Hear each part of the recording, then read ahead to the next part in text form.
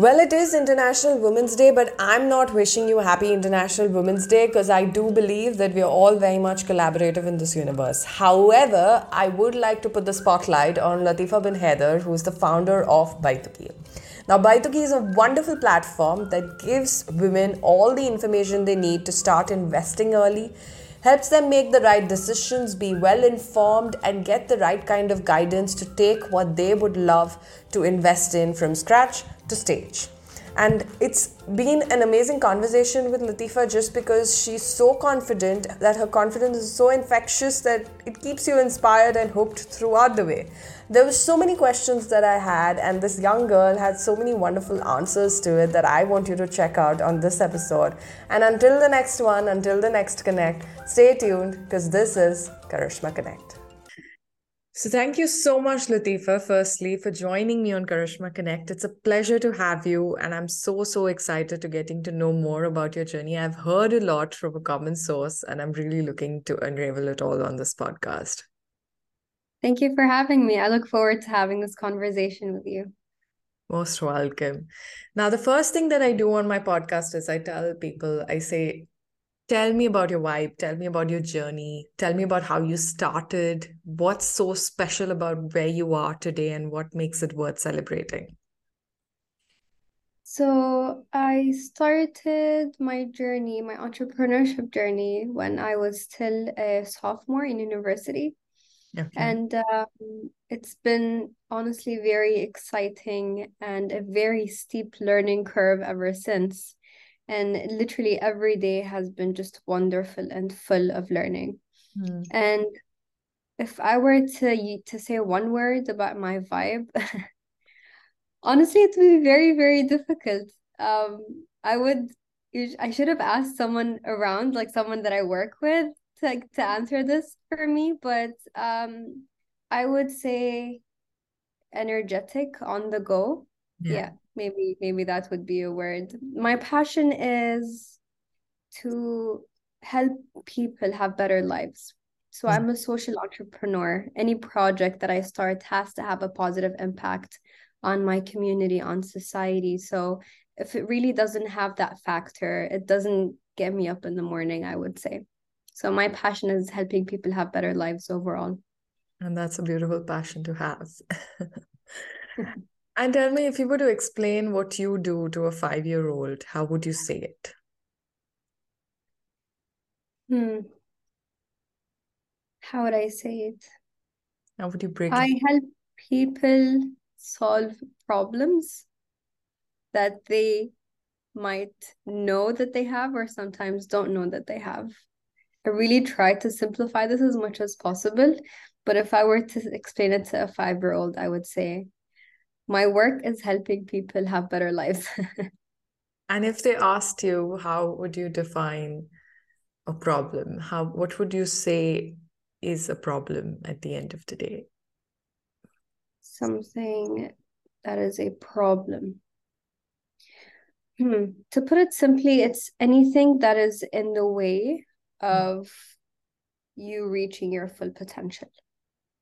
Well put, indeed. Okay, where does Betuki come in the picture of solving those problems? How did you start it? How did you envision it? What was your need factor when you came up with this idea? Mm-hmm. So I started in the last year of university, and I was actually part of an entrepreneurship program completely different from, Beituki and what it is. And I attended one of those workshops that explained this new sort of opportunity. Oh, you can own property with your budget, just like a fraction of it instead of the whole thing. Mm, And I got excited because I remember the advice that I grew up with, that mm, I should be smart with my money, I should invest in gold, and then when I have enough money in the future, get into real estate. mm, And I kept thinking, okay, that's a very long-term goal. But then when I heard about this, I thought, wait a second, I actually have enough savings to own a fraction of a property. mm. So I started speaking to the ones around me as well about it. Because, usually when you hear about something, you get excited and you tell your loved ones, the people you care about. So you want the best for them as well. And I kept hearing all about the fears, and they would love to, but can't because of XYZ.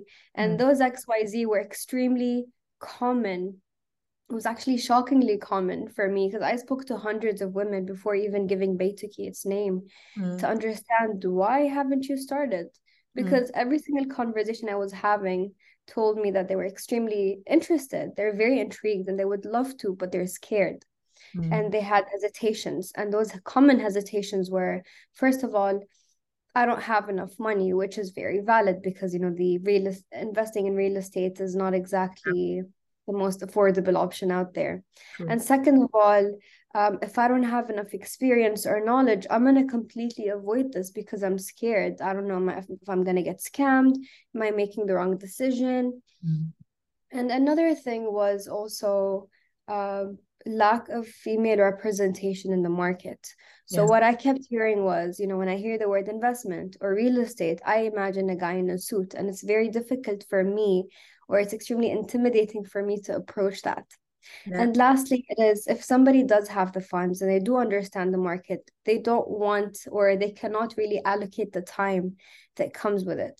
So doing your research, running the numbers, seeing if it's a financially viable investment. So these were the most common reasons. And today I can say that I spoke to over 2,000 women since Wow. starting Beituki, and I hear the same reasons time and time again. So these are the pains that Beituki addresses. So what we do is we vet and we source the properties, as in we check everything, we run the numbers, we prepare the reports to show our clients. So if they like the investment, they hit on invest, they type in their budget. So this solves also the lack of sufficient funds, I would say. So you can start with 5,000, you can put in 20,000. Some people want to put in 100,000. Either way, it's all up to you, right? So they can start with whatever amount that they have to own a fraction of the property. Once it's fully funded, we manage all the work from A to Z, from purchase process to working with the maintenance company, with the property managers, with whatever it is that comes with the property. And then we facilitate the sale. So then that also addresses the lack of time that the people have when it comes to, investing in real estate specifically. Yeah. And then the last thing is the lack of female representation. Mm, Coincidentally, mm. the Basically team is all female. It was not on purpose, I promise. It really just happened to be so. And all the team members connect with we have this shared purpose of wanting more women to invest in real estate, benefit from the returns, have, a proper investments portfolio that has properties in it, even if they don't have enough funds. Yeah. So it really just happened to be so. And during our events as well, our people come, they network, they connect with like-minded people and get to meet the team. So they have this, I want to say we are slowly breaking the sort of barrier or this image that, oh, if it's real estate, if it's finance, if it's investments, it has to be a guy. Yeah. But really it doesn't, because there are so many women out there who are amazing and doing a wonderful job, but very little, I would say. Yeah, or let's say they're not very well known, perhaps. Yeah. So our goal is to increase the number of female investors to benefit from those investments. And honestly, unfortunately, there's a huge gap between the number of female investors and male investors. And that is not just here, it's a global thing. Yeah. So our goal as Beituki is to increase the number of female investors, at least starting with this region and then hopefully going global. Inshallah. Mhm. On that note, I have a question about, have you noticed any sort of difference with, not from a gender specific perspective, but just generally, have you noticed any difference between the way women invest and the way men invest? Is there something? 100%. 100%. Women are much more risk averse, and from my understanding and my research, it's in our nature. And what the first thing we say is it's okay to accept that we're different. What I always preach is that women or men are different. We're not the same. We don't need to compete. We complement each other. Exactly. So we need women in the industry who also understand how women think, what kind of needs they have. So when I approach women to talk about these kind of things, I would say that the conversation is a little bit different, and it's simply because of the way that we think. So Hmm. women are generally more risk averse. We need to usually address concerns that they usually have, like what are the returns going to be like, which is very general, or how can I be sure that you're not going to run away with my money, or can you share with us your trade license, or how does this work, and sometimes it needs to be a lot more detailed than when we have a conversation with a male about it, Hmm. given that they're most are very comfortable with the conversation. They probably had it a lot of times over and over with some friends or other companies. They're usually more experienced. So they would just come with direct questions like, where is this investment? How does this work? What's the ROI? Okay, great, thank you. Hmm. Versus when we speak to the women, the conversations are much longer, and there's also an educational factor in them. Hmm. And how would you define prosperity? What would you say is the best way to kind of prioritize it? Prosperity is abundance. It is the opposite of scarcity. And the Hmm. best way to prioritize it is by revising what you've been doing so far and Hmm. then putting an action plan starting today to achieve it. That's lovely. That's a lovely note. And what are the three areas that you think when you're looking for financial growth, especially in the region, what are the three mantras that you think one should keep in mind? The first thing or the first step is to learn. Mm. Just keep in mind that we as humans constantly need to learn about what's going around us, and it's a never ending thing, right? Learning. So the first step is to learn about it, become more financially literate. Unfortunately, that is a very huge problem, and it could be because we didn't learn about it in schools or in university. Even it could be because the conversation was not held in our households. It could be because even when we go off to work with our friends or colleagues, again, it's not spoken about. So become more financially literate and understand how money works. Mm. Then make an action plan to achieve your financial goals, such as comparing your liabilities or your debts to your current assets. So a lot of people don't even start with this exercise, and I believe that this is a very important one. And you need to take steps towards decreasing those liabilities or the debts and increasing your assets, preferably income generating ones. And then as you gain experience, your risk appetite will most likely increase. So then you'll start looking for different opportunities or different things to invest in. And that really just, you become more confident over time. You have a more diversified investment portfolio. And then finally, I would say you have to teach the ones around you those skills that you gained, especially your children, so that you can break the cycle of bad financial habits and help them build good ones very early on. Yeah, yeah. And you started all of this when you were straight out of college, right? How did you navigate that journey? How did you navigate that journey at such a young age? And also, how did it feel? And this comes from a very personal place because I have often been the youngest in the room, and I do know what are the challenges and opportunities that come with being that way. How did you navigate those? What were the kind of challenges that you faced? And yeah. So I would have to say that I actually started before even graduating. So I was about 19 or 20 when I was in those rooms, and I didn't have a lot of experience. Usually I was a very good listener at those. And then when the time came, let's say to pitch your idea on stage or something, I would have practiced a lot by then. So at the very beginning, I was very much quiet and in learning mode, which sometimes I still do because I love to listen and understand what's going on around me. But then as time passed, I realized that I have gained experience. I do have something to say. I'm learning. And then slowly, sometimes I would go somewhere, I would be a speaker on stage, or I would do something, and I would get these kind of looks like, how old is this girl? And then when I start speaking, I can see the face expressions changing. Yes.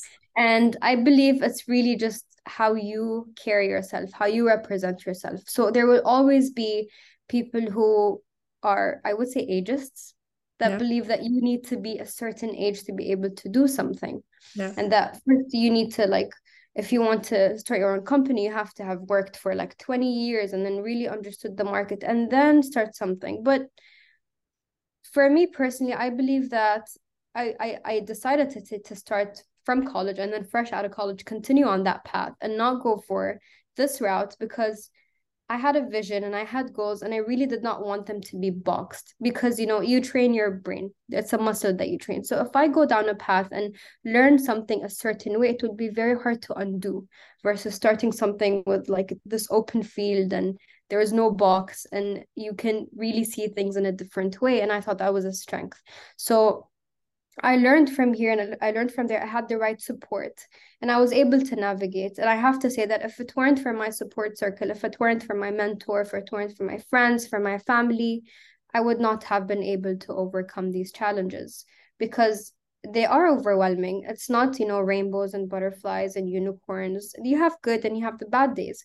And then when you don't have experience in a certain thing, and it's like you're just starting and it's very new, it Yes. can be intimidating. Yes. But I do have to say that with time, I did gain the experience and I did build my confidence. And now I look at it as, if I was able to overcome all these, what's one more thing? And it's really exciting to start something new now. It used to be scary, even though I was scared and I was like, I'm still gonna do this. I want to do this. And now it's, you know what? I'm not really scared. It's more of, you can see them as like good nerves that Yeah. would make you want to do your research and really understand better things before, or plan better before you start. But I was able to navigate because of my support circle, because I want to say that even though I was scared, I still did it.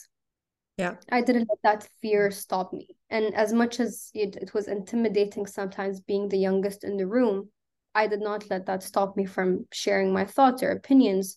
And then I was able to observe from the face expressions, or, whatever it is, if I'm in a meeting or on stage, I was able to observe and see that, okay, I think I gained their trust and respect. This is very interesting. It was time. I would say it really takes time, but you can't really give up because you're scared. That is not a reason. You're gonna have a lot of regrets. True that. And tell me, do you agree? I feel like you also become more empathetic as a leader when you've started out. So because you kind of know what you want to do, how you want to treat your team, how you want to, and because you're young, you're kind of able to adapt to that change and implement it. What do you think about that? 100%. I agree with you. And if you speak to any of my colleagues, any of my team members, they would tell you, because I also make sure to ask them to make sure that um we are having a positive experience together, Yeah. that we have a healthy work environment overall, and it's not just me who needs to be empathetic, it's every single member that needs to be empathetic Very towards one true. another as well. Yeah, very true. And what's the one startup advice? Because you have started out and you've literally started out so much from the scratch. What do Mhm. you think is that one startup advice that every entrepreneur needs to know today? I always say, start even if you're scared. Just make sure that you plan, you ask around. There will always be someone who can help. You would be surprised at the number of people who would like to help. And make sure that if you reach a point where you feel like you need to pivot, it's okay. You can pivot. You can't be stubborn about something that you built just because you spent time and effort on it. Because how it works is, what you provide needs to be valuable to others. It cannot be only valuable to you, else how is that going to be successful? So if you keep your ears open and eyes wide open, if you hear from your clients or target market or audience that they would like something specific, or you when you have those conversations and you feel like your product is not really selling, you need to understand why. So have those honest, open conversations, and then you will really have to pivot and you have to be agile. It doesn't work when you build something and then try to shove it down people's throats to be like, you Yeah. have to like because I built it. That's not really how it works. Are there any community groups or support groups that you've come across during your journey that people can benefit from if they're listening into this? Support groups for Startup entrepreneurs. for entrepreneurs? Um, I can't label them as support groups, but there are so many that you can join, and you can speak to other founders or, entrepreneurs, and they'll be sharing their journeys. And I have joined quite a few. I mean, you really have to network and you have to meet people, you have to go out there and speak. True. There are so many. I mean, right now, just from the past year, I joined about 3 or 4 groups, and I can't say that I networked that much because I was really focusing on my startup. Mm. So even without that much networking, I was able to find at least 4 groups that I joined, and was able to find founders that I can just message something on their group and go like, hey, I'm struggling with this. Does anyone have experience solving 1, 2, 3? And then I would get at least 5 messages, on private chats telling me I did this and this is what I went through. So maybe you should try this company, or here's a link, or this is what I did. And this, so like I said, you really have to ask to get an answer. Yeah. So you'd be surprised at the number of people who really want to help because they've also gone through the same thing. Any two names or something that you can recommend people, because it would really help them. Yeah, of course. So I'm actually part of one of them it's called the Emirati Combinator, EC. Okay. We are very little. The number of Emirati founders is quite small. Mhm. So we made that group to kind of get to know each other. So that's one of them. Another one is quite amazing. It started by my amazing friend Christina. It's called Future Innovation Founders, Oh, and wow. that group also keeps growing. And that's 2 of them at least that I That's can give. awesome. Mhm. Thanks for sharing that. I'm sure it'll help, listeners, whoever's listening from that perspective. One of my guests on this podcast told me once, she said, it's often and I keep quoting this because it's the most brilliant thought that I've had so far. She said, Mhm. it's often in the unknowing that I learn the most. It's often in what I don't know that I learn the most. And having started out young, having started out from scratch, I'm sure there are a lot of opportunities, a lot of places where you feel like, do I know this to my 360-degree ability or whatever? So how do you navigate that, and how do you believe in that? Do you agree to that? I 100% agree with that. Mhm. And if anything, I really feel like in those, just as you quoted, I have learned the most. Yeah. And because it's kind of like you're trying to navigate your way through a very dark tunnel. Yeah. And then it's kind of like, how to explain this? Like there's a wall of rocks, and then you slowly have to take them one by one, and then the light comes in. So what I say is, with every step you take, things get clear, your path gets clear. And it's never going to be clear from day one. But in those, I found personally that I have grown the most. So I do my research, I ask around, like I said, especially if I know someone who has experienced that thing that I'm about to venture into, I ask and I make sure to understand as much as possible. But keep in mind, you will never have that 360 view or experience of anything. So Yes. even some experts in the field will tell you that I actually don't know everything. I can even ask my friend who is, more specialized in XYZ to, we kind of need each other to have that full rounded experience. But what I mean is, you're never gonna know everything, and that's okay. But Yeah. do your research, ask around, and then go ahead. That's what I do. I kind of jump in, even if I'm scared. And you don't have and can't possibly know everything. But like I said, with each step, it gets clearer. And I learned that firsthand the hard way. And of course, it comes with fears, but that should not stop you. I've reached a point after all that I've gone through where I see fear as a good thing, because it means that it's something that I'm excited to do.